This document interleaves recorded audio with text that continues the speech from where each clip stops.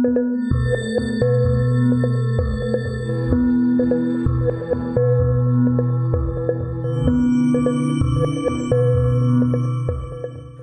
back to the History of South Africa podcast with me, your host, Des Latham. This is episode 115. Governor Benjamin de Urban and his 2,000 men were winding their way through the AMatola mountains searching for Maqoma and Thyali's warriors. The going was tough, albeit the scenery sublime. These glorious mountains were going to lead to one of the more inglorious moments in British military history. By early April 1835, the Boer commandos, the Scots 72 highlanders, the English settler corps and the Cape Khoe regiment were trying to dislodge the amaXhosa from their mountain fastness. This strange army of men who distrusted each other, this marching formation of mutual suspicion, began to seize Xhosa cattle and raze their homesteads. Most of the engagements were unremarkable, the Xhosa refusing to stand and fight against overwhelming odds, the British troops becoming frustrated. It was a stalemate broken here and there by bizarre incidents.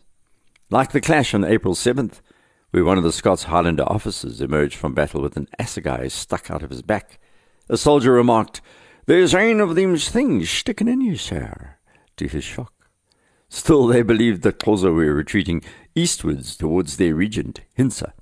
In terms of food and resources, the amaXhosa had suffered hugely. Most of their cattle taken, very little food left over. What was anathema to these warriors, as they observed the war, was that the British shot women and children. Unable to come to close quarter fighting, the men of the empire had resorted to opening fire on the homes and into bushes indiscriminately, also firing their cannon into the huts. This was not how the Xhosa fought a war. The amaXhosa were taking note about how the British treated women and children when fighting, and that was not good news for British women and children in the future. In Zululand, the impis did make a habit of killing men, women, and children, as you've heard, and as the Boers were going to discover. De Urban realized that blundering around the mountains was foolish, so he left Major Cox to continue harassing the Xhosa among the Amatolas, and took the rest of his army, including Colonel Harry Smith, eastwards towards the Kei River, inexorably towards Hintsa, and a momentous incident.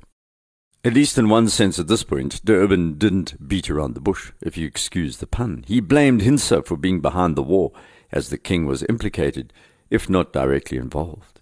The elderly Boer, Stephanus van Wyk, had been sent to Hintsa to order him to return all colonial cattle that the Xhosa had driven over the Kei at the beginning of the war in December 1834 and in early 1835. Hintsa was evasive about where the cattle were.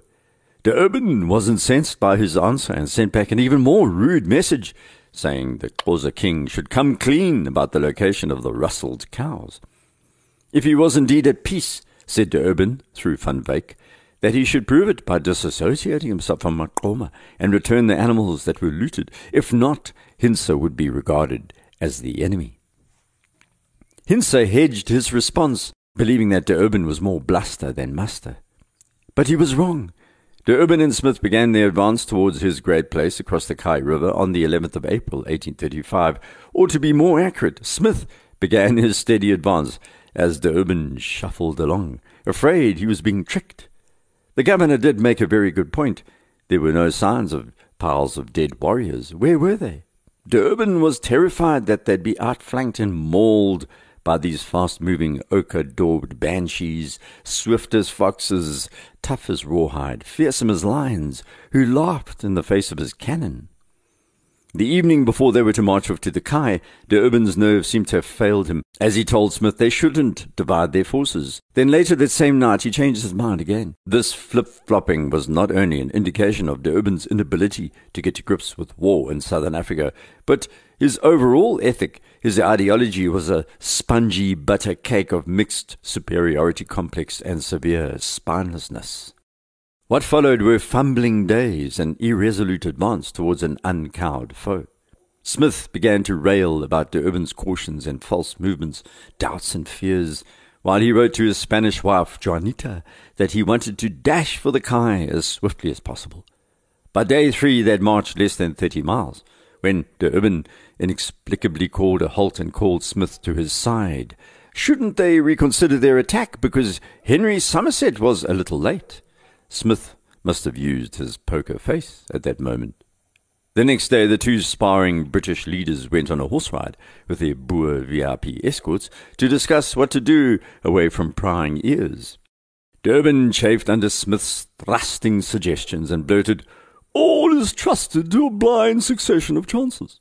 Smith lost his cool in turn and blurted, "General, war in itself is a succession of chances like all other games. The great science of war is to adapt its principles to the enemy you have to contend with and the nature of the country. If you do not, you give him so many chances of the game."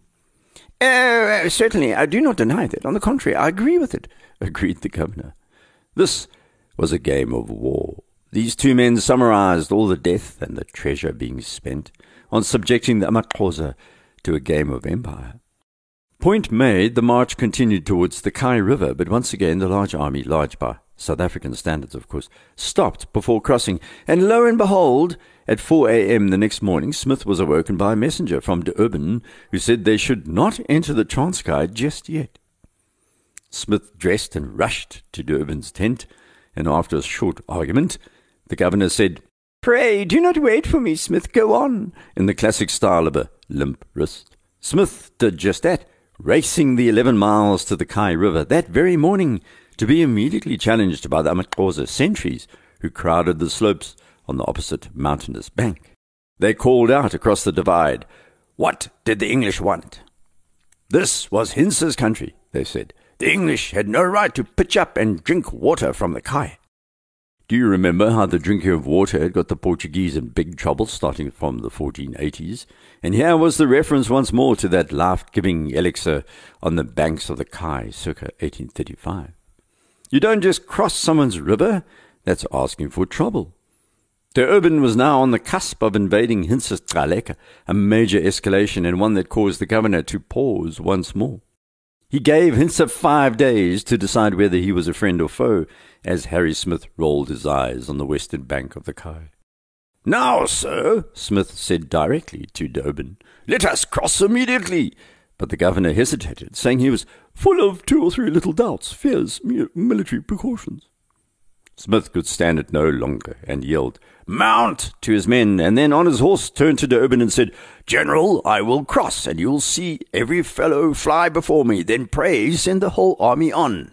And with that, the colonel spurred his horse across the Kei River at noon on the 15th of April, 1835. It was the first time that the British army, or a colonial army, had entered the country of Thyali, and the first time that they had aimed at their king, Hintsa. The British marched directly to the abandoned Butterworth missionary station you heard about last episode. The ruined Wesleyan buildings blackened, the wind whipping through the roofless church in which John Aleph had preached salvation, its broken bell a forlorn reminder of souls unsaved. On the 17th of April, the British camp was assailed there by hundreds of what appeared to be Xhosa warriors, dressed for war, assegais, shields, ochre-painted bodies, singing war songs. The alarm was raised, but it wasn't Hintsa's men. It was the Mfengu, who decided that they no longer wanted to be Hintsa's dogs and preferred to fight against the Xhosa king.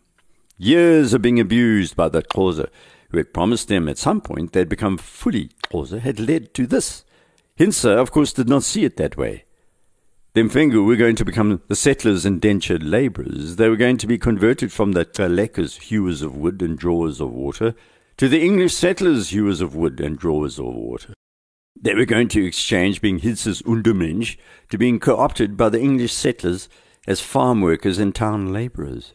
How difficult is this complex web of social interactions to explain to someone who is seeking a simple answer to our layered history? The Mfengu people are very much part of modern South Africa, as are the descendants of the Thyali, and we should not make the mistake of lumping these people together even today. So in April 1835, the Mfengu chiefs approached Smith's soldiers and swore allegiance to the British now and in the future. A remarkable event, really. These people, who had been chased from pillar to post by the Zulu, then the Ndebele, the Xhosa, were prepared to take a chance with the colonial government. Durban almost went into shock when he spotted these semi-naked warriors approaching as if to attack. Their martial attitude was very much a legacy of their training in Natal long ago. They were well able to form up in a regiment and prepare to do battle in very much a Mthethwa, Undwandwe, or Zulu, Hlube, Zizi, Ngwani way. The Mfengu then provided Durban and Smith with a demonstration of how they drilled, running across a small stream, adrift, that flowed past the battered mission station and the British Army camp.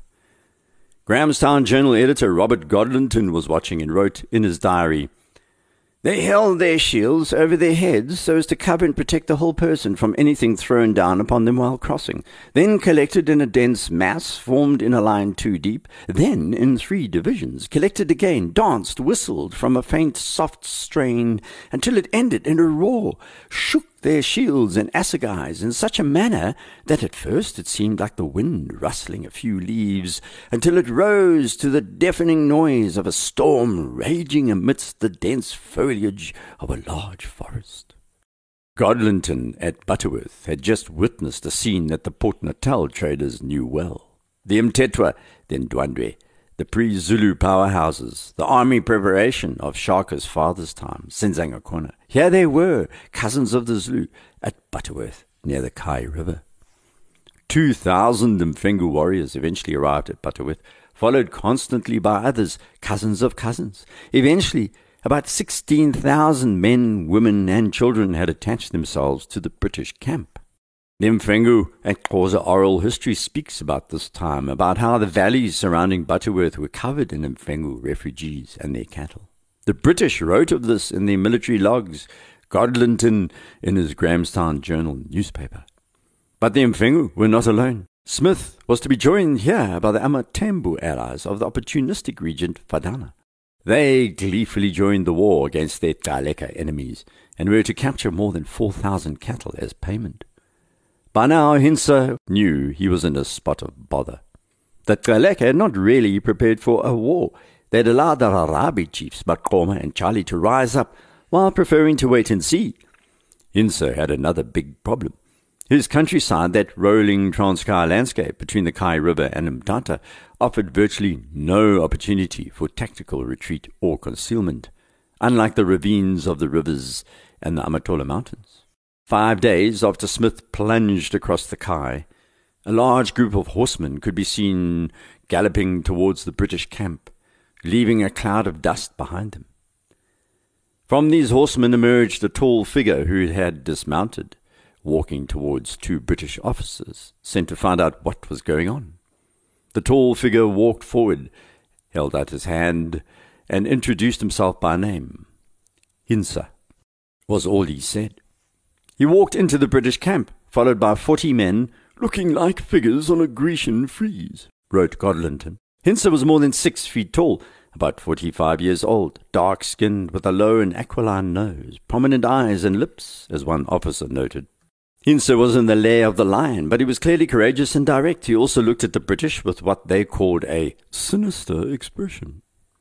Harry Smith thought of Hintsa as good-looking, and actually believed he looked a great deal like the English King George IV. Smith wrote later to his wife Juanita that Hintsa had acted majesty with great dignity, though nearly naked, like the rest. That Xhosa did not need clothing to achieve dignity, something that the Dutch had discovered 2 centuries earlier. Hintsa had a leopard skin cloak of a king, a brass belt around his waist, many brass bracelets, an ivory ring above one of his elbows, and red and white beads around his neck, as well as dotted on one ear. He held 6 throwing spears in one hand, and his sjambok of rhino hide dangled from his other. Hintsa made a deep impression on all who saw him. 3 camp chairs were placed in the open, and Urban, Smith, and Hintsa sat there for negotiations. The Urban fired the first debating shot, charging the Xhosa king with ingratitude after the British had helped him defeat Matawani of the Ngwani. Remember that incident when the British opened fire on the Ngwani huts on the upper Mtata River, backed up by the Tsaleka, who then took the Ngwani cattle only a year before? Durban said Hintsa had failed to stop Maqoma and others from attacking the settlers, that Hintsa had connived in the attack and harbored stolen animals and firearms. Did Hintsa connive? This question is moot. He was obviously sympathetic to his people who were having their land chipped away bit by bit along the Keiskama into the AMatolas. Who needs to connive when the game is up? Nevertheless, war and peace is all about the law at some point. or at least political ramifications, Durban ended his long legal lecture with the conditions for peace. Hintsa was to hand over 150,000 cattle and 1,000 horses, or half of that now, the rest in a year's time. Fighting would cease only when the first payment of 75,000 cattle had been made. But that was just the opening salvo. The British wanted Hintsa to execute those Xhosa who had killed the traders, and the executions would be in the presence of the officials. The traders' families would each get 300 more cattle as compensation. Hintsa was to command Thyali, Maqoma, Mfengu, and other warring chiefs to stop the fighting. Hintsa sighed as the governor rattled off this list, then shook his head. He was given 48 hours to consider the terms, and was to leave 2 hostages at the British camp as guarantees. The penalties, the cattle in particular, were pretty much impossible to deliver. The Tsaleka prisoners had pointed out that the Mfengu, who had fought with the British, had also been involved in some looting, while the number of cattle stolen had been inflated by English farmers looking to make a profit on the return of their beasts. But the defeated never get to decide the terms, whatever was logical or not.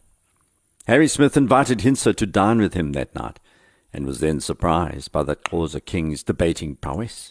It must be remembered that the Xhosa did everything from memory. There was no writing, so Hintsa's mind was far sharper when it came to the immediacy of a debate than most. It was what Socrates, the great Greek philosopher, had done, creating sharp dialogues of question and answers, and eschewing the written word. Because Hintsa could approach difficult conversations deploying deep tricks of memory, discussing issues with someone like Smith was a fairly simple proposition. Hintsa finally agreed to the terms, just to get the British to leave the Transkei. The next morning, a gathering of great pomp and circumstance presented itself. All the troops gathered in their finery, governor at their head, Smith, Hintsa, and his councillors opposite. Bizarrely, Smith had apparently been so impressed by Hintsa's negotiating powers the previous night that he said he would stand with the chief. "Having pledged myself to be Hintsa's patron and answer to the governor for his fidelity." Hintsa publicly agreed to the terms as they were read out. Then Smith, sensing a moment of great drama, rose up and cried out melodramatically, "Now let it be proclaimed far and near that the great chief Hintsa has concluded peace with the great king of England, and let the cannon fire." And lo, the cannon did fire.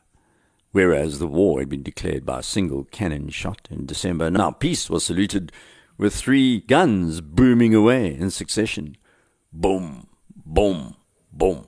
Smith and Hintsa had what the colonel called a capital breakfast, and the Xhosa king was given some British trinkets, the officers guffawing and well-dunning each other as if it was the end of a perfectly good polo match. It wasn't the end of the war, however. While these men were deluding themselves, Maqoma and Thyali were far away, busy as ever, leading the English and the Boers and the Khoi and the others on a wild goose chase. Hintsa was also fibbing. He was completely unable to control these chiefs. The Dutch had made the same mistake. They ascribed a kind of European sensibility about royal decrees. Here in Africa, kings were only kings if the people thought so. Maqoma and Thyali were masters of their own fate, something neither Smith nor Durban could understand. But Hintsa was on the hook here, and so he offered himself and his son Sarili as the 2 hostages. But the governor said they could leave at any time. All that they had to do was produce the 75,000 head of cattle in 5 days. In other words, they couldn't leave at any time. They were hostages. The British may as well have asked him to fly to the moon and bring back moon dust. While Smith and Durban haw-hawed their way through another dinner, Hintsa sent messengers to Maqoma and Thyali, telling them that he was now a prisoner of the British, a hostage. He also sent a second set of messages to his minor chiefs, telling them to take all the cattle and to flee as far east as possible, away from the British and the colonials. He'd bought some time, but at his own expense. Durban, content that the war was apparently over, ordered his army to march back west towards the Kei River. Within 48 hours, though, everything was going to fall apart. The move began on the 2nd of May, 1835, and along the way to the new British camp, they came across Hintsa's brother, Buru, who was bringing the first consignment of 75,000 cattle. Picture the scene, if you will, because instead of a rampant herd of thousands, Buru brought 20 cows with him. 20. They were all the colonial cattle he could find, said Buru, scratching his head, no doubt looking as depressed as possible. Smith and Durban were enraged and announced that the army would halt right there and then, still on Gcaleka land, and wait for the tens of thousands of beasts. Watching these antics were the Boer brothers, some of the settler guards, and the Boers. They knew exactly what was going on and waited for reality to strike these two British officials who'd only recently been boasting about besting the Xhosa.